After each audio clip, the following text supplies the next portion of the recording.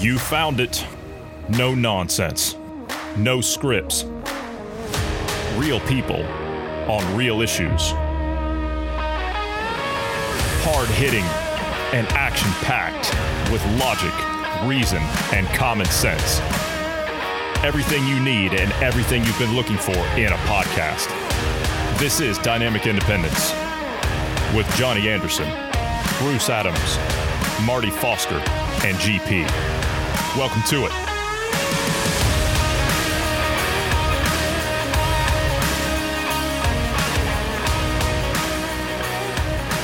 Welcome back from the Easter holiday, gentlemen. How are you today? Bruce, it's good to see you. Yeah, shaving and all. How are you? How was your holiday? No, it was good. I feel like a zombie right now. Still recovering from the weekend, and that's just because I did absolutely nothing. Like, yeah, I feel like a zombie now after all that. If you feel like a zombie, just nip down to the Senate. You're bound to find a few around there. They don't have any brains down there, unfortunately. They've all been eaten by the zombies. Yeah, that's true. Marty, it's good to see you. How are you? I'm jolly well, thank you very much. The weather is, we've had 4 seasons in one day today. Yeah, it's snowing here today. Yeah. I got sunburned 3 days ago, and now it's snowing. Woke up this morning, and it was dull and grey. Then the sun came out for a while. I got all my tools out and my workbench and my saws and the implements of destruction. And just when I was ready to start work, it started to rain.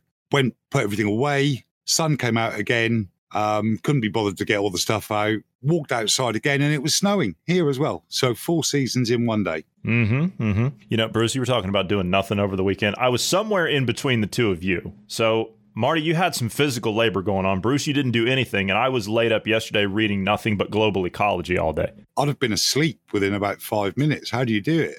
It was quite interesting, actually. Are you taking some kind of amphetamine? No, it's quite interesting, actually. Yeah. I'll tell you all about it. Okay, but not right now. I'll drop off. Not right, not right now. But it's good to see you back. It's good to see both of you. So I hope you had a wonderful Easter holiday. I'm going to try and do the best I can today. I'm fighting off a slight migraine and a voice problem. So I'm going to do my best this afternoon. It's been a few days. So it's going to yourself. It's just an American accent. You can't help it. It's not your fault. I understand. Yeah, I understand. And I'm glad that you're sympathetic to that because we always have our greatest listenership on days that you're on because your accent is more popular with all the rest of the American ladies, of course. See, they tend to... they're not made of wood, are they? They're not made of wood. No, they haven't seen me, so I can't say their eyes aren't painted on. But, my accent is terrible. If I actually slipped into my rural accent from my county of birth, you'd all think that I was a carrot-crunching farmer.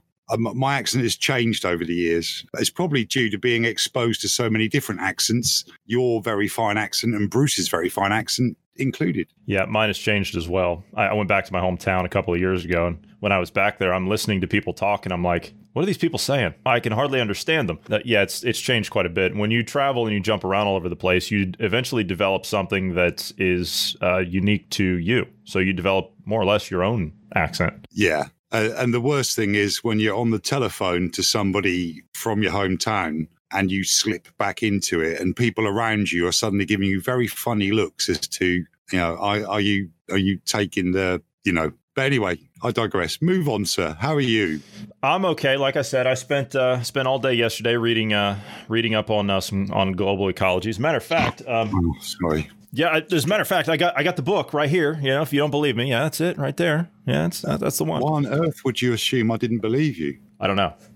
But usually when I say stuff like that, you don't doubt it anyway. So, yeah. Anyway, so let's go ahead and get started. Last week, I made a reference to some police officers. I want to talk about cops tonight for a little bit. And then, of course, anything else that comes up. I really didn't have too much planned today because, like I said, I'm fighting off a migraine. I got a little bit of a voice problem going on because the weather's just been crud.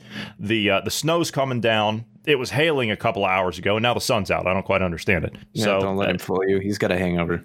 No, I don't drink. So it's all that. Yeah, it's coming down off those amphetamines you use to read those books. That's what it is. Yeah.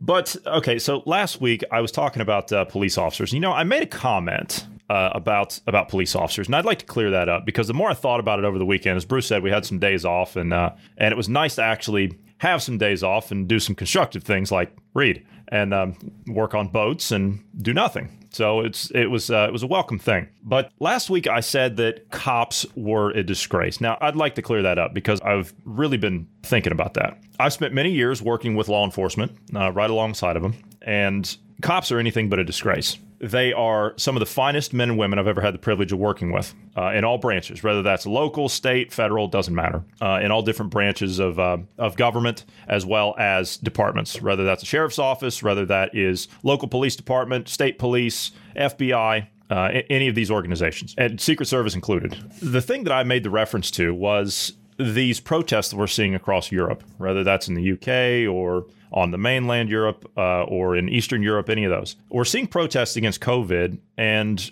when I see cops out there beating on protesters, okay, that cop that's out there beating a protester, and I mean someone who's an actual protester, not someone that's out there spray painting kill the police on the side of a police precinct. I'm talking about someone that's standing out there with a sign that says freedom, no vaccines, no Bill Gates, no vaccine passports, no more lockdowns. And you're a cop and you go up and you start beating on that protester, you are a disgrace. That's what I meant. I saw a video over the weekend. There was a protest in Belgium, in Brussels, and the police horses, a detachment of police officers on horseback, rode through a crowd of protesters that were just standing there and trampled a woman. You ought to be ashamed of yourself, whoever that officer is. The police officers in Germany, I'm not blaming all cops here. The police officers in Germany that are ordered to go out there and turn water cannons on protesters that are just standing there. Like I said, I can understand if they're breaking police lines and they're stomping on cops and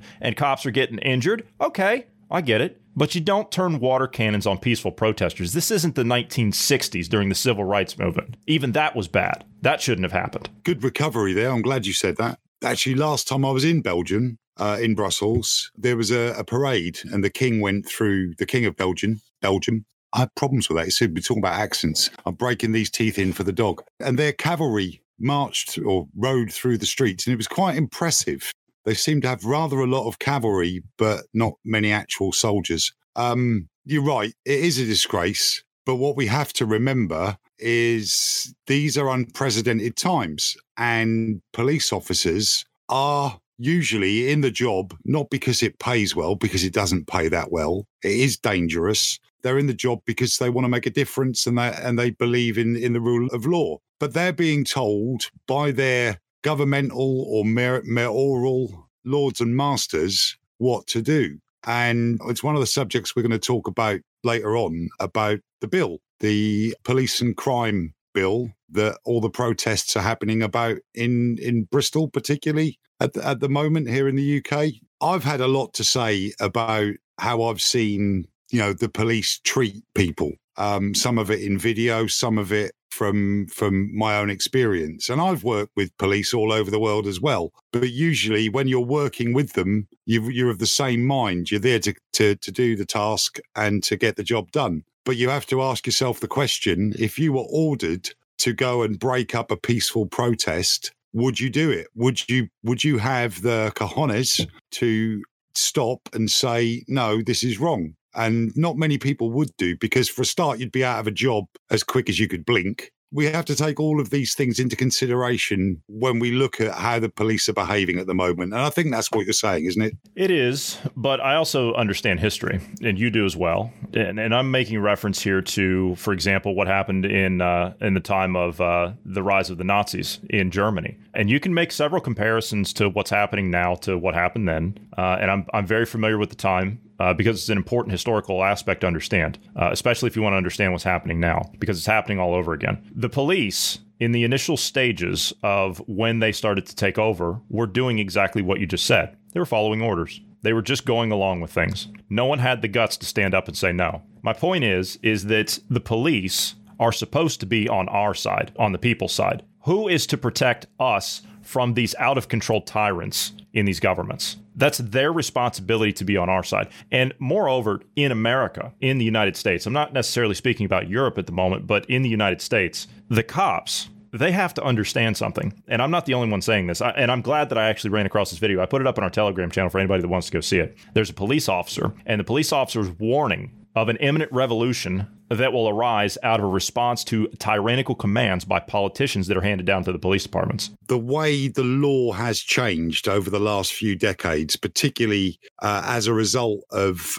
things like the civil rights movement, sorry about the ting, particularly the way people are, the Vietnam War protests, all those kind of things. The law has changed, and the way police used to be able to use their discretion. They used to be able to use their discretion to cope with antisocial behaviour. Antisocial behaviour isn't that new a thing. It's happened, for decades. But policemen used to be able to give an unruly teenager a clip round the ear and drag him back to his parents and let them deal with it. But now that discretionary power has been taken away from the police, and they have to follow the rule of law, and they also have to meet quotas and targets. They're being run like a business rather than being run like a policing force or service, because we don't use the word force anymore. We use the word service. It's the police service. But instead of being run like a service, it's being run like a business,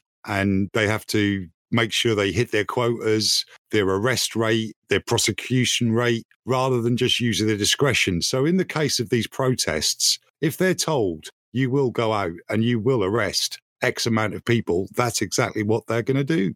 I made the point several months ago. I said we're arresting down and we should be arresting up. Yeah, you're spot on there. You'll get no disagreement from this corner, sir. My point is that if you continue to blindly follow orders, and I get what you're saying, I'm not disagreeing with you, because that's what they're doing. But my point is that they are on the wrong side of history, and you will be. If you're a police officer, and I'm not saying this myself, right? I already know this. And like I said, I've worked alongside law enforcement of all branches, of all different colors and creeds. Okay, so I understand this. But the law enforcement officer that was stating this understands it. And we've seen several videos over the last 12 months of officers do that. As a matter of fact, I'm surprised at this officer if he hasn't already been fired or placed on administrative leave after the video he put out. He basically said that he was calling upon his fellow law enforcement officers now across the U.S., right? That's not just his department, to take a stand and side with the people, because he understands that if the American people rise up, that's going to be the end of you as a law enforcement officer, because you will be hopelessly outgunned in that situation. Again, he makes the point that I wholeheartedly agree with, and this is more along the lines of what I was thinking. He says police siding with the people is not just the right thing to do morally, it is the best thing to do for their own survival. For if the tyranny continues and police follow the orders that run counter to the Constitution, then they will awaken a lion that will devour them. He sounds very much like some other people that we've talked about on the podcast, like David Icke. This police officer sounds like the prophetess Cassandra from Greek myth, who was cursed to always prophesize the truth, but never be believed. And I think we're still in that situation where people just don't believe that what is happening is happening. They think it's just a little blip. Everything's going to go back to normal. But with every breath out of we the people, every time we the people breathe out slightly, the boa constrictor of big government tightens its coils. That's what's happening, but people still don't believe it. Successive approximation. Yeah, just a little bit. I didn't say that because I always get it wrong. Don't laugh at me. No, I wasn't laughing at you. Yeah. The thing is no, I agree with you. I think that people really aren't weighing the gravity of the situation because they just don't want to believe it. They think that somehow going along with all of this is just going to keep them safe and do what they're told, and everything's going to go back to normal or some semblance of normal at some point. But that's not the case, is it? Well, Boris, the most prolific pram filler in all of London, with his shock of blonde hair, was on this evening at 5 o'clock. And we've got this roadmap, apparently. He was bookcased by the two scientists, Chris Whitty and some other geezer.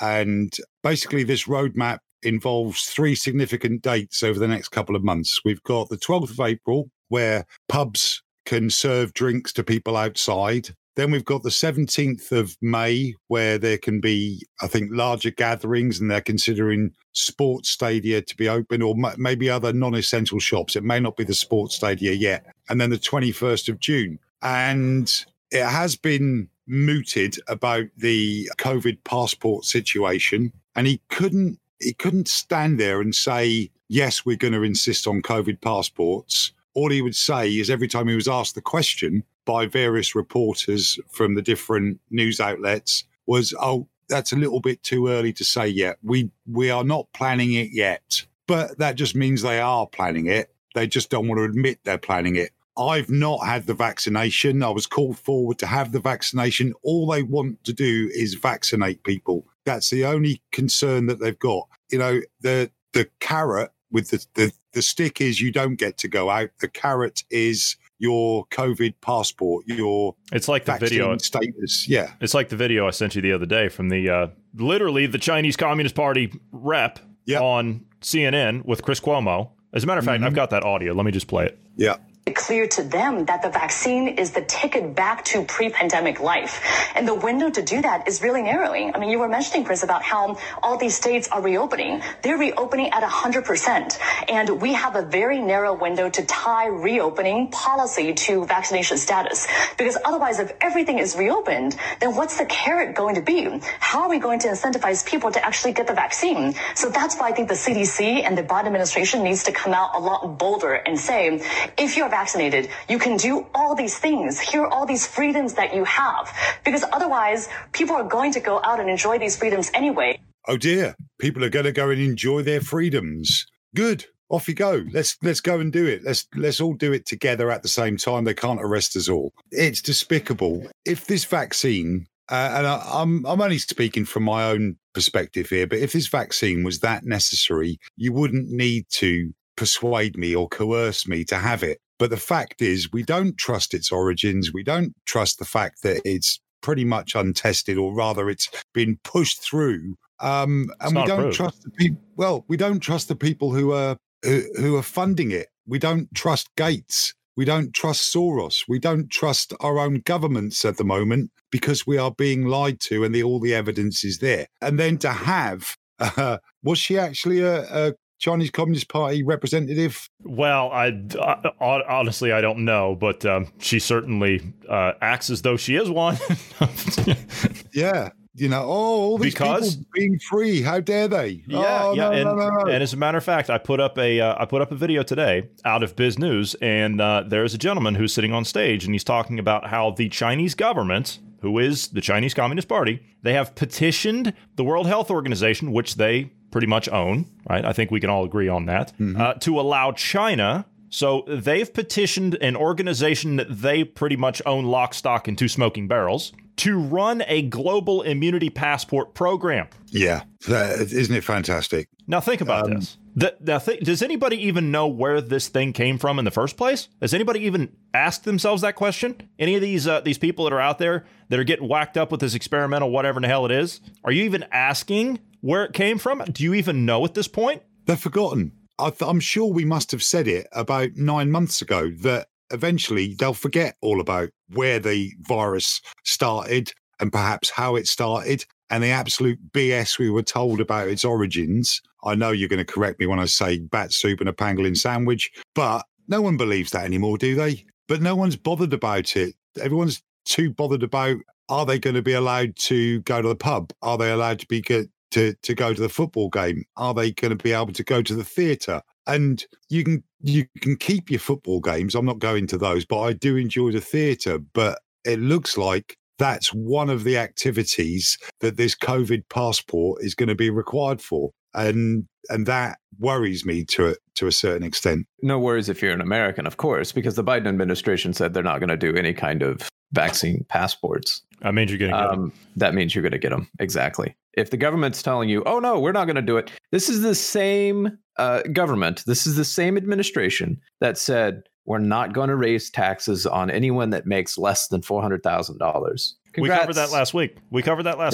Yeah. Congrats. They're gonna raise taxes to the point that you lose about $6,500 per household. That's almost double what you gained under Trump. That's going to be a global thing as well. Every developed country that has borrowed from the World Bank to fund their efforts against the virus are going to raise taxes to recover that money. All of the people that have been furloughed in the UK, spending, nearly a year now on 80% of their salary, which is being paid direct by the government. All of that money is going to be recovered somehow, and it's going to be through taxation. And our generation, we're still working, or my generation, I'm one older than you, still working. I'll still be paying those taxes, and our offspring will be paying those taxes, and their offspring will be paying those taxes to recoup this money all back to the World Bank, because it won't go back into your country. It'll be just paying off debt,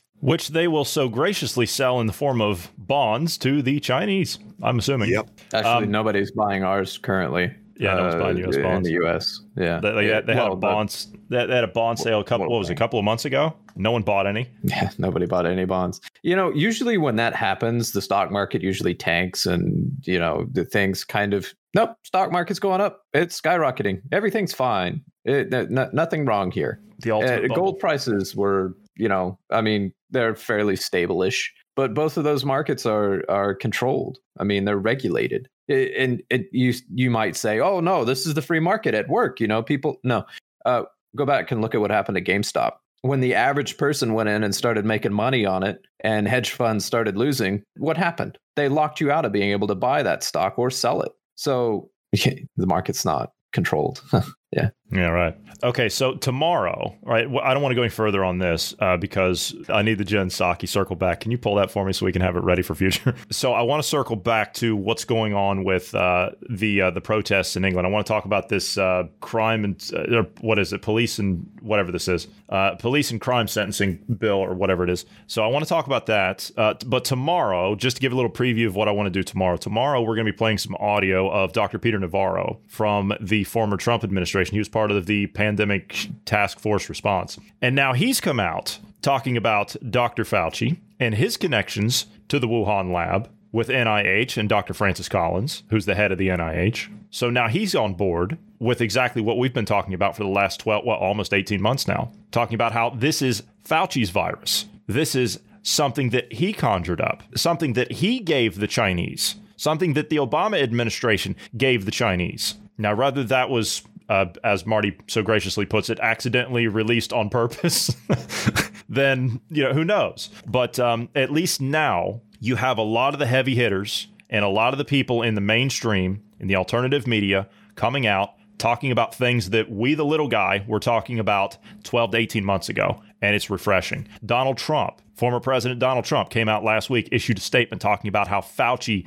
gave this research to the Chinese, to the PLA labs, to that lab in Wuhan. Someone I've been talking to today said to me in conversation that, and he knows what he's talking about, but he says that this virus is no more by design than Spanish flu was. But I disagree. Where are the piles of bodies? As far as I'm aware, Spanish flu came about after a particularly nasty war where there were lots of dead bodies lying around and there was viruses mutating inside the dead and the dying. And then that flu swept across Europe and across the world. And that killed millions of people. And it's killed hundreds of millions in the last century because we're still dealing with it. Yeah, we are still dealing with it. So when that strain hits you, you get hit hard. This is nothing like that. This was taken around the world on aeroplanes. That's how it got there. It started off in China, within Wuhan. There's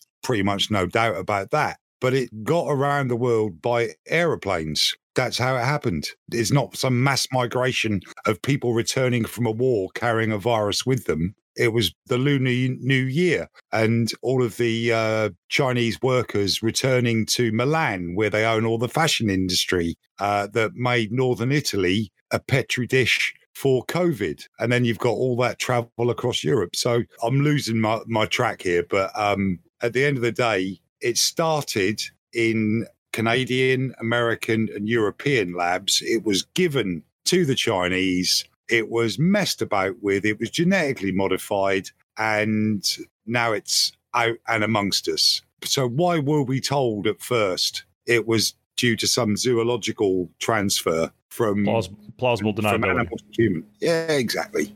You can't have the Chinese Communist Party, who is at the moment shaky at best when it comes to keeping their hold on power, because they went into the Punjab and they got humiliated, more or less. They got stomped on in there. They went into Myanmar. Now they've gotten stomped on there. And so now China's in a very serious situation, and this isn't really talked about. They're in a serious situation in the fact that they don't have any food or fresh water. That's a problem. China bought more grain from the U.S. last month than they have in the previous 2 years. China has a problem. They have a very serious problem. And so now what they don't have, what they can't produce, because communism doesn't produce anything, don't give me the garbage that they've been building up their economy because they've had some great Marxist revolution over there. The only reason they've been able to produce what they've been able to produce is because people here in the West that have sold us out have exported our jobs and our industry there. So they're able to build based off of that. They don't produce that because the system of Marxism doesn't produce. Socialism doesn't produce, it destroys. What you have there is a case of crony capitalism with corrupt finance capital in the West that have exported our jobs and our industrial base. That's what you've got. That's how they're able to produce. And they can leverage us out on the world stage at 50 cents a day as opposed to $50 an hour. Just to throw in here, those companies that left and went to China because it was cheaper in many cases. Currently, with what the Biden administration is doing here in the U.S. with the taxes and all that kind of stuff is only going to trigger more of that happening. I mean, raising taxes and then trying to raise the global corporate tax so that companies don't leave the U.S. kind of sounds like you have a flawed policy. He should get told to Foxtrot Oscar, but he won't because other governments in the West are complicit with it. So they will raise their taxes. They will be raising taxes on me, or not just the corporate taxes, but pay as you earn income tax. They'll be raising that as well. And all the time they do that, they further price us out of the market and make these, shall we say, well, China's a developed country, whether you like it or not. But they make these developing countries more attractive for companies to move their businesses to. You can bet that they won't be raising their corporation tax, and they'll be doing everything they can to attract more business. Well, no, of course they're not going to, because that's the 2030 agenda, right?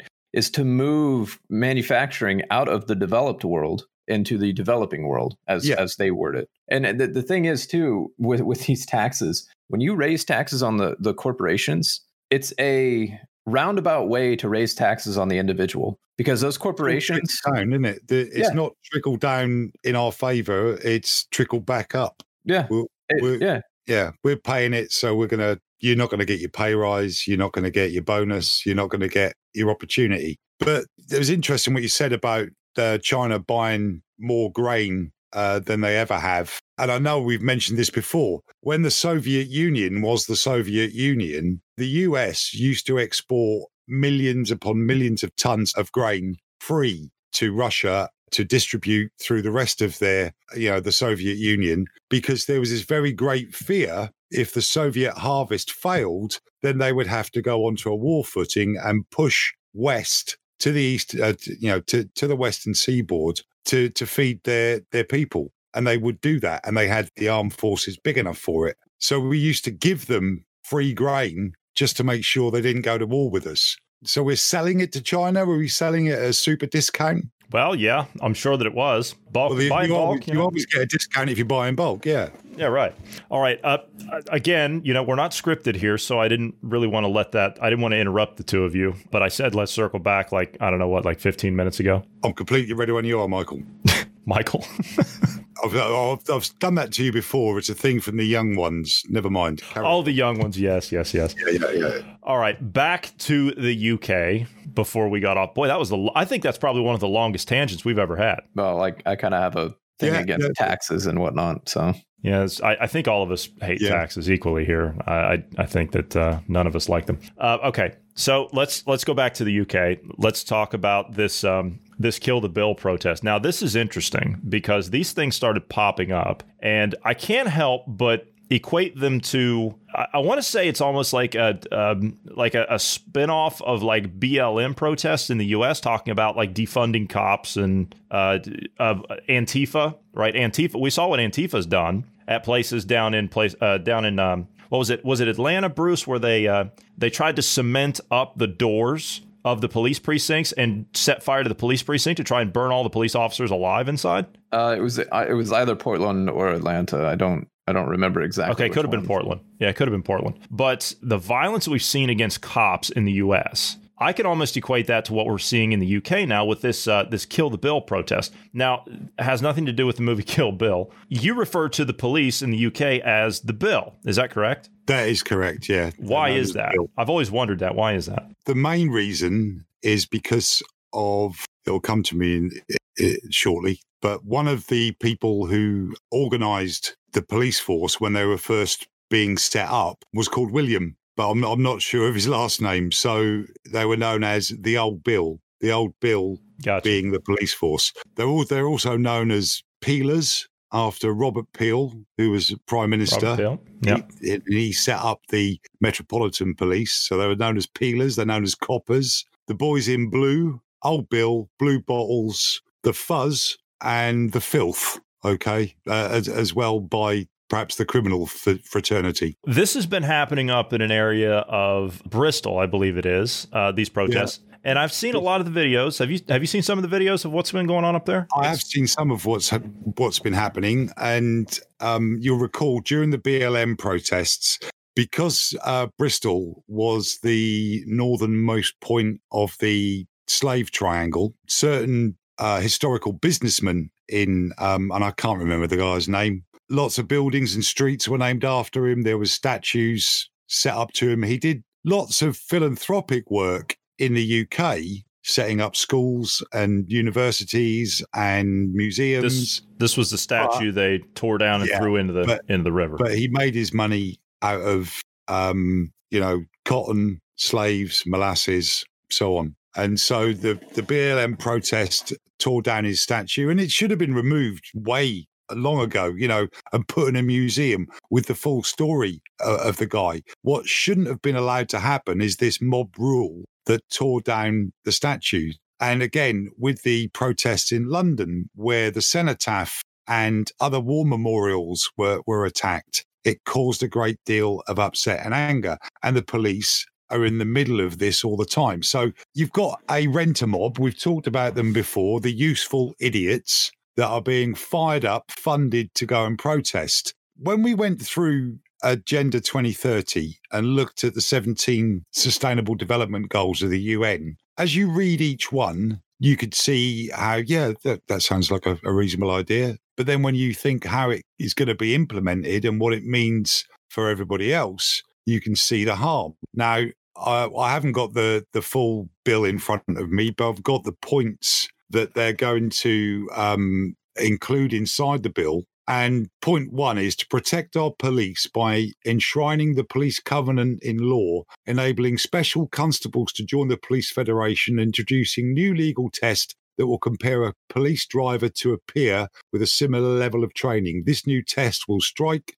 the right balance between giving trained officers the confidence they need to fight crime effectively while holding to account those who drive in an inappropriate manner. Okay, so that's point one. But it goes on to talk about the right to disrupt a peaceful protest. And it also extends their rights to arrest people who are damaging monuments. And this is what Renter Mob are getting upset about how they can see their right to protest and disrupt being taken away. And again, with all of these points inside that list of things that the bill is going to contain, I can see how there's good and bad. The trouble is they've lumped it all together in one thing. So if the bill doesn't get through, then all of the good stuff will be lost. And if it does get through, then all of the bad stuff will be here, and it will affect us all, not just Renter Mob,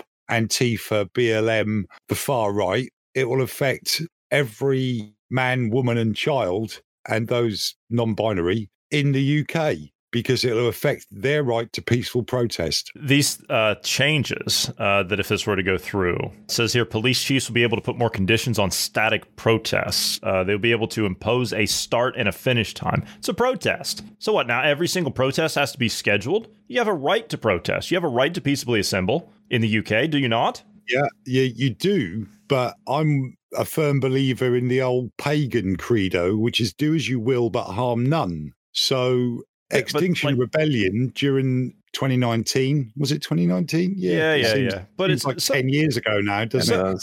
Yeah, I'd rather see those loonies back out in the streets. Pick up your trash. But they completely shut down London. You had people who couldn't go to work. You had people being attacked for driving a vehicle. And that was by the protesters, and it shouldn't happen. And the police were now we're seeing it by the state.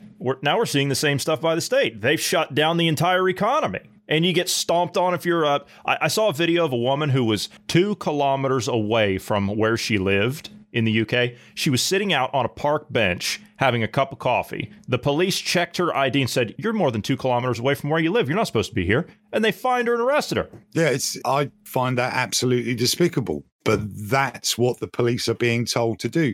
And this bill will strengthen their powers to do those kind of things as well. Mm-hmm. Set a noise limit on a protest? A noise limit? Really? Yeah. It's protest. Yeah.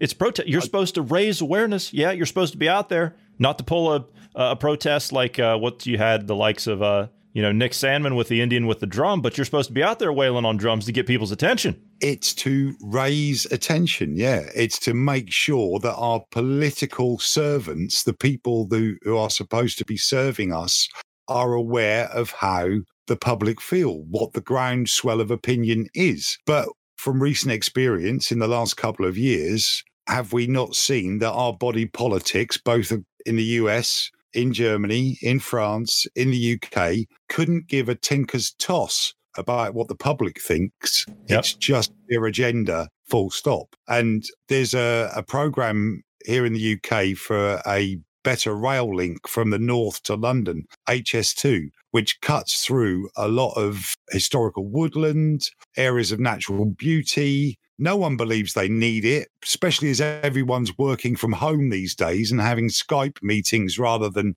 traveling from one end of the country to the other for a meeting. And it's, lockdown, if it's done anything, has proved that we can do this. We can work from home in a lot of cases. Yet that HS2 sounds like it's going ahead still because that's their agenda. Someone's making an awful lot of money out of it. That's what they want, and they're not listening to the public. So that's one of the bad things about this bill, that they will reduce the effectiveness of peaceful protest because they can more or less shut it down as soon as they like. And once it's written into law, that right to peaceful protest will be gone forever. And so whilst I detest the great unwashed Antifa, BLM, far-right Nazi lunatics, they're protesting. And I kind of support the protest, but not the manner of the protest. But again, if you just peacefully protest, no one takes any notice. No one is taking any notice. And that's the problem we have. It's a real dichotomy.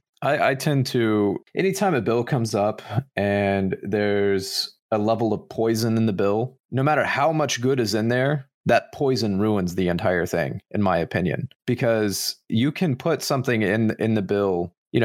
Some of the stuff in there looks like we're talking with the noise restraints and being able to shut down a protest, really, for any reason that they choose, really. That is poison, in my opinion. And yeah, there's good stuff in there that we want, but how are they going to use that in the future? That is my concern when it comes to bills in general. Personally, I don't like it when they do that kind of stuff, and I have difficulty supporting it. And the other issue is as well, the law enforcement, we support them around here. The problem is I'm beginning to distrust the leadership, the higher ups in those departments. So I honestly, I don't trust where this would lead. If you look at these 2 points here, extend the offence of arranging or facilitating the commission of a child sex offence to cover a wider range of preparatory conduct in respect of sex offences committed against children under 13. Then the next one, extend the scope of offences in the Sexual Offences Act 2003 3, relating to the abuse of positions of trust, legislation to capture additional roles such as sports coaches. You had a big thing in the States, didn't you, a little while ago with the guy who was, he was the doctor on your gymnastics team? It was something like that anyway. But those 2 points have got no place in this bill. And I don't know the exact rules or the protocol, but if they've been discussed and been dismissed, how long is it before they get back into another bill? It could be X amount of time. It could never happen. So why mix these things up inside this bill? Some things that clearly need to be addressed and should be part of law. Other things that are simply giving the police too many powers and removing your civil right to peaceful protest. You know, some of these things just shouldn't be in there because it's. I don't see this bill getting through. If this were the U.S. and with the politics the way it is here, I would say those things are in there simply to give the party in power the talking points. Then they can go out and say, well, the opposing party is against stricter regulations or stricter punishments for people that commit sex offenses against children, or I mean, it gives them a strong talking point, if you will, and at the same time empowering them to, have more control, getting through the policies that they want. So those are really just for show. If this were an American situation, I don't know if they do the same thing there in the UK, but that's kind of what they do here. I'm pretty sure that's exactly what they intend. And bits of this bill will be stripped away, and they'll horse trade over it, and eventually you'll get something that comes out, and it will be a bill that just gives police extra powers to stop protests. And I really am on the fence on this because I don't want to see organizations like Extinction Rebellion, BLM, or Antifa getting away with making our streets chaotic and impossible for people to go about their everyday lives. I don't want them to be able to do that. But at the same time, when there is something that is important and needs to be or have its awareness raised, I want that right to protest to still be there. And these new laws, if they get through, will remove that right. Okay, I want to shift here for the last little bit here. I want to talk, since you're in here, Marty, I've been kind of holding this one back. I want to talk about your military. I saw a report here.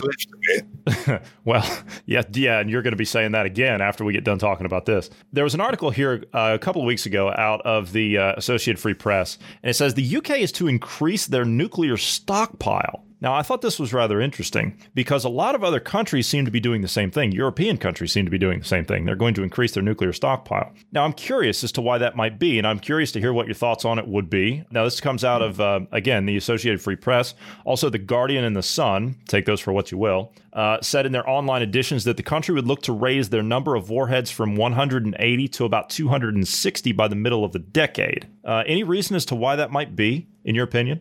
Every year, we have to send a submarine over to America because our warheads are from you. Our missiles are made by you. Yeah. Well, and we have to prove that we know how to handle them and deploy them to America in order for us to have them. And as I think America is going to hell in a handcart very, very shortly. Oh, we are rocketing to the poorhouse, sir. I can assure you. Chances are we want to get some of those warheads before you are no longer capable of producing them. That's my take on that. That's a fair point.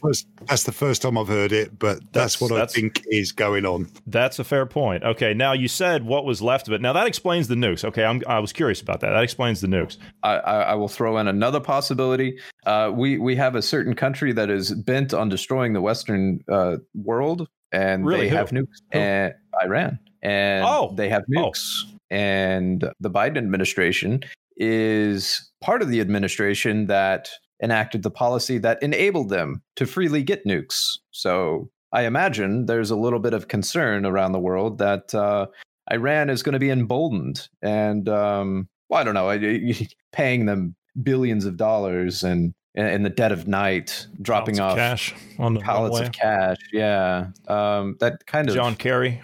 Yeah. Seems a little suspect, Well, so the policy is known as MAD, isn't it? Mutually assured destruction, or used to be. No country in my humble opinion, who has nuclear weapons ever intends to use them. That may be different with Iran because they're a rogue nation run by religion rather than politics. And that may be the case. But or North Korea. North Korea reportedly... North Korea. Now, this is just a report. I don't know if there's... I just heard this the other day. North Korea reportedly put their very first nuclear submarine to sea a few days ago. Okay, but is it a ballistic submarine or is it just powered by nuclear? Some are saying it is some are saying that it's a ballistic submarine. So, some are saying. I don't know. That's not been confirmed, but satellite images that could have just as well been faked. The era of deep fakes that we're in showed something being put to sea, which appeared to be a submarine, which could have very easily just been another diesel-powered submarine. You couldn't really tell from a satellite photo. You don't know. Technically, you can launch an ICBM from a diesel-powered submarine, can you not? It's just a matter of being able to house the missile itself.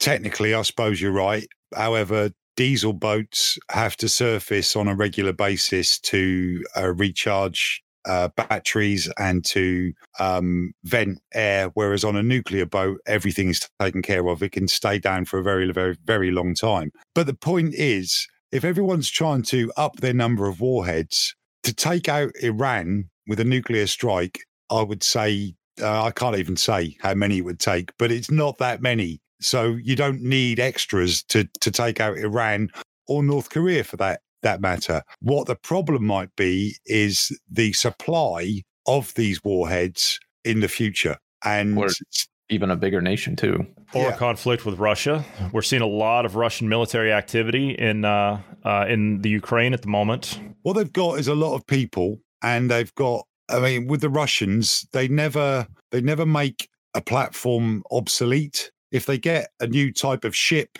they just repopulate that with new people. They keep the old ships going until they rust to pieces in Kamchatka or wherever they are. So they've got a lot of people, they've got a lot of equipment, but a lot of it isn't very good. Our armed forces in the UK have got smaller and smaller, but we're still good at what we do. The rest of the world, not so much. They have to go on numbers. We don't stand a chance without our big brother from across the pond because we're too small now. If this administration continues on the path that it's on, and according to what we saw out of the Pentagon that was confirmed just last week, the U.S. armed forces are going to be going green in the coming days, as in they're going to be the using vehicles. All electric vehicles, yes. Yeah, yes. That's really going to work, isn't it? Yes, that's really going to work. Now, you as a retired military veteran, have you ever heard of anything more stupid in your entire day? It's just a logistical matter, isn't it? Instead of transporting tons of fuel to the front line, you have to transport tens of tons of lithium batteries to reinstall in the vehicle because you can't put a charging point there unless you've got a diesel-powered generator.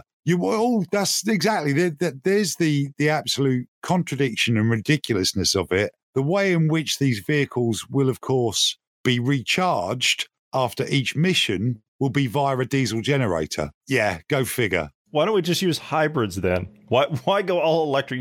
You're literally taking the emissions from one place and you're moving them to the other. That's all you're doing with electric vehicles. That's it. Well, we know that, and we know that to produce an all-electric vehicle, there is more pollution created in the production of that one vehicle than there is in 10 to 15 years of running of a conventional petrol or diesel vehicle. I'm plucking figures out of the air there, but I firmly believe that you're not wrong. It does cost. All electric vehicles are more polluting in the long run than conventional vehicles. They are. I mean, if you look at it, for example, a Toyota Prius or Prius, as you call it, dialectical differences, I suppose. If you look at one of these vehicles, I don't look at those at all. You don't look at them at all. They are quite hideous. But if you look at one of these things, the amount of forget the cost. Okay, so the cost is pretty much like double or triple to manufacture all the parts of it before it gets to market. So they're selling each one at a loss. That's why the Chevy Volt the Chevrolet Volt or the Opel Volt, whatever in the hell it was, in the European side of things.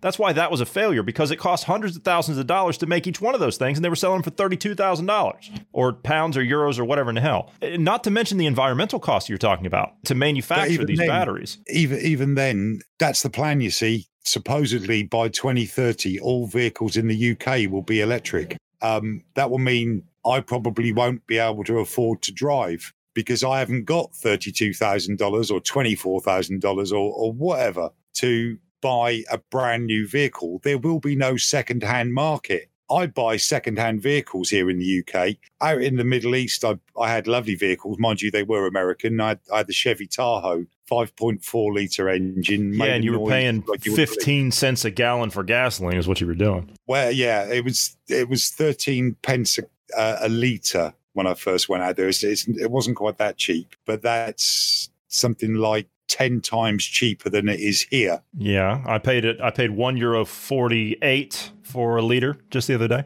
Yeah. So, yeah, well, I won't be able to afford a car. I won't be able to drive a petrol or diesel car, which I could buy secondhand and get, to my mind, buying a secondhand car is going green. I'm making sure that car doesn't have to be reproduced too soon because I'm going to, someone who's got more, what's the word I'm looking for? Ego and vanity than me wants to drive around in a brand new car. They'll do that for 3 to 5 years, then they'll sell it and I'll pick it up cheap and I'll drive it for another 5 or 6 years. Otherwise, that car would have to be reproduced. Mm-hmm. So, yeah, the concept of having military vehicles all electric is only a matter of logistics and it's perfectly feasible. It will work. They'll make it work. But when they come back into base, they'll be recharged by a diesel generator. So it makes no sense whatsoever. It's a pointless task. The amount of energy they're going to have to produce in the base to recharge the vehicles is enormous. On top of that, though, you're talking about being out in the field and burning the fuel itself, right? You're generating the energy needed to power the vehicle in the field. So instead of doing that, now you're going to have to do that at base to recharge all the vehicles in burst, like in a quick session, otherwise you're not going to be able to use the vehicle for hours on end, so you're going to need double the vehicles to run all this. Or as you said, double the batteries up and just when one's out, you're recharging the other one. And then when they get back from their operation, hopefully the batteries are recharged in time. You may need 3 times the batteries to run it. It's absolutely foolish to do something like that. Unless you're planning on enough cobalt and lithium in the world to do that. I don't know, but I can tell you we're going to be buying it at a premium from China. Uh-huh. Yeah. Unless graphene really is a thing and they can make batteries out of it. If they can do that, that'll change things up a bit. It'll be cleaner, longer lasting batteries, faster charging. You're still going to require a ton of energy to charge them though. Or we create some kind of new nuclear, I don't know, use freaking thorium or something and use it on a small scale. We're not quite there yet with air power, are we? No. There is no such thing as, a fully serviceable battery-powered Apache. So they're not going to do that. They're not going to manage that because the power-to-weight ratio says you can't get a battery that big off to use it within a helicopter. You certainly can't do it with fast air. Jets, strike aircraft, not going to happen. Mm-hmm. So this claim that the entire US military is going to go electric is complete bollocks. Why? Why are they making this claim? Who's it for? Who's it supposed to impress? Who's it supposed to placate? Yeah, who it's supposed to impress. Dear old Klaus.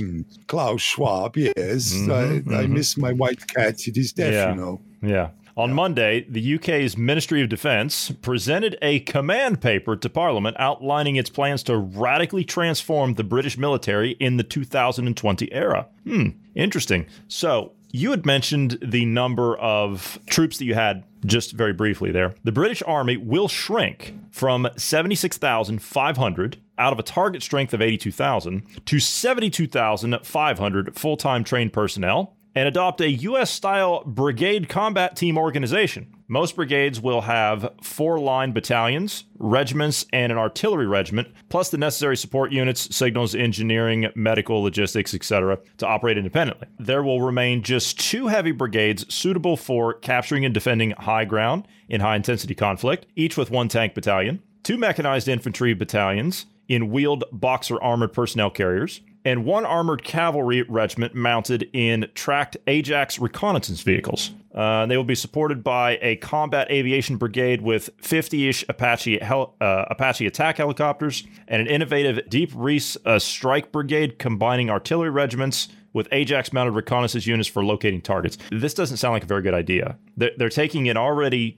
cut-down military, and it seems like they're just consolidating everything. I don't see how... It's all about the money, mate. It's all about the money. The added benefits or the unseen benefits of having a large military is that you get an awful lot of people in Civvy Street after they've served a short amount of time or a full career, who have been trained, who are disciplined, who are patriotic. It's all about the money. We can't afford, because of everything else that's going on, to have a large military. What you've just described isn't a new idea, and it's not even an American idea. It used to be called a Kampfgruppe, which is a self-contained unit with its own artillery, its own armor, and its own infantry and support and logistical loggies. So for the types of war we will fight in the future, that may well suffice. But what you don't get with so few people being in the military,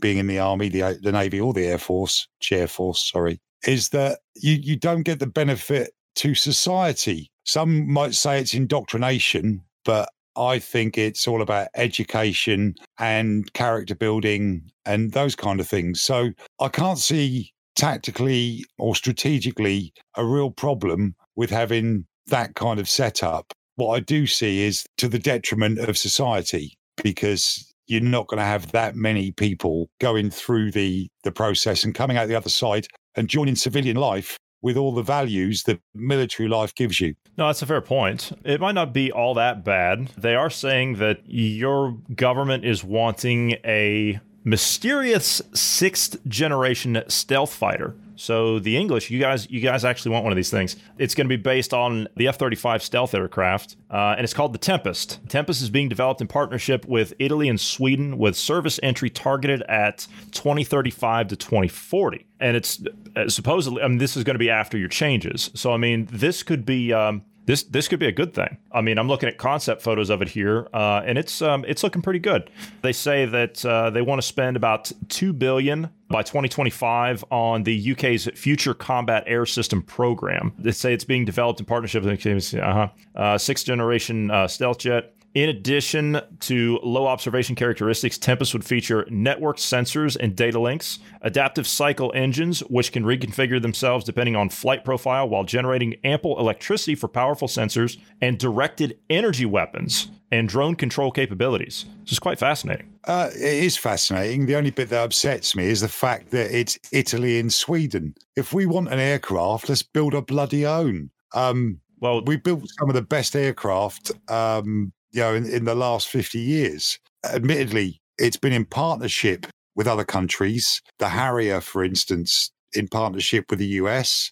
The Tornado in partnership with Italy. The Panavia Tornado. The Eurofighter. Typhoon was built in partnership. But this time, again, we're seeing the money go out of my pocket, my taxes, into the pockets of Swedish and Italian aerospace companies. We've got our own aerospace companies. Invest in them, Great Britain. Don't let the government send our money elsewhere. That just annoys me. I know we're part of NATO, but let's face it, most of Europe hasn't done their bit for NATO for decades. They've just let it run down and down and down because they know they want to divert whatever funds they thought they might have, but now haven't because of COVID, towards an EU army or an EU armed forces, which is totally in contradiction to NATO. We've already got NATO. You don't need your own army for the European Union. But yeah, stop spending money in other countries,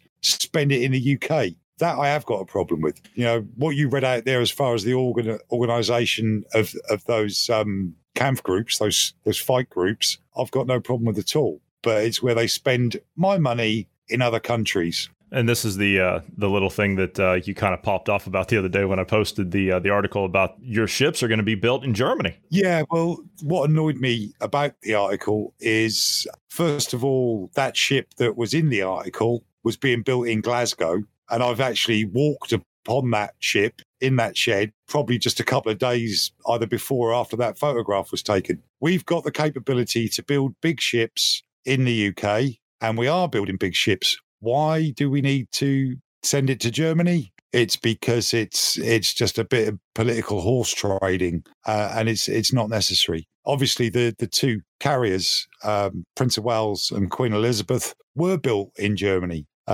Built in the Baltic, on the Black Sea. On the Baltic in Kiel and around there. But let's not keep throwing our money to Europe. We left Europe so we could keep some of our money. Let's spend it in the UK. Well said, sir. We'll have to end it there. So I want to thank you guys for being here today. It's been good to get back into the swing of things, although I'm still not at 100%, but it'll take a day or two. But like I said, tomorrow we're going to get more into what's going to be going on with the agendas that are being talked about by the likes of Dr. Peter Navarro. We got a clip of him on Bannon's War Room that we're going to be playing tomorrow, talking about Fauci and his involvement with the lab in China and why we're facing the issues we're facing today because of the likes of him. So that'll be tomorrow. But I want to thank you guys for being here today. So for those of you who have not joined our Telegram channel yet, we got a lot of content we've been putting up over there in the last week or so.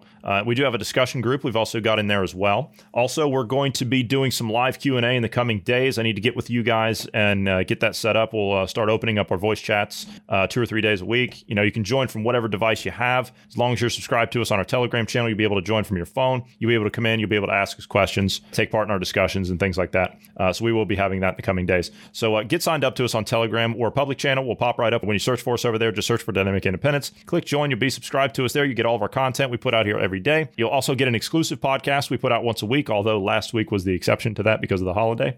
Good Friday, couldn't do anything on that day. And we also post articles, like I said. Feel free to drop a comment to us. We do watch that quite regular, and we do take part in our discussion there in our comment section. So be sure to take part in those discussions as well. Also, if you'd like to reach out to us, you can do so anytime by dropping us a line at tips@dynamicindependence.com. And we would ask you to pass this along to friends, family, and known associates. We are trying to grow as much as possible, but we do need your help in order to do that. So if you could pass this along, we would appreciate that. We're available everywhere you get your podcasts. Also, if you're rating podcast, if you give us a rating when you get a chance, that would be fantastic as well. 5 stars would be a plus. Thank you very much. All right, gentlemen, again, it's been fantastic to sit down with the two of you today. Marty, thank you for being here. You seem to be doing a lot better from the last couple of weeks. You're back into the swing of things. You're looking a lot better, so I'm glad to see you on the rebound. It's been great to sit down and talk with you tonight. Thank you. You're welcome. Good to see you two guys as well, and I'll see you in a couple of days. Very well.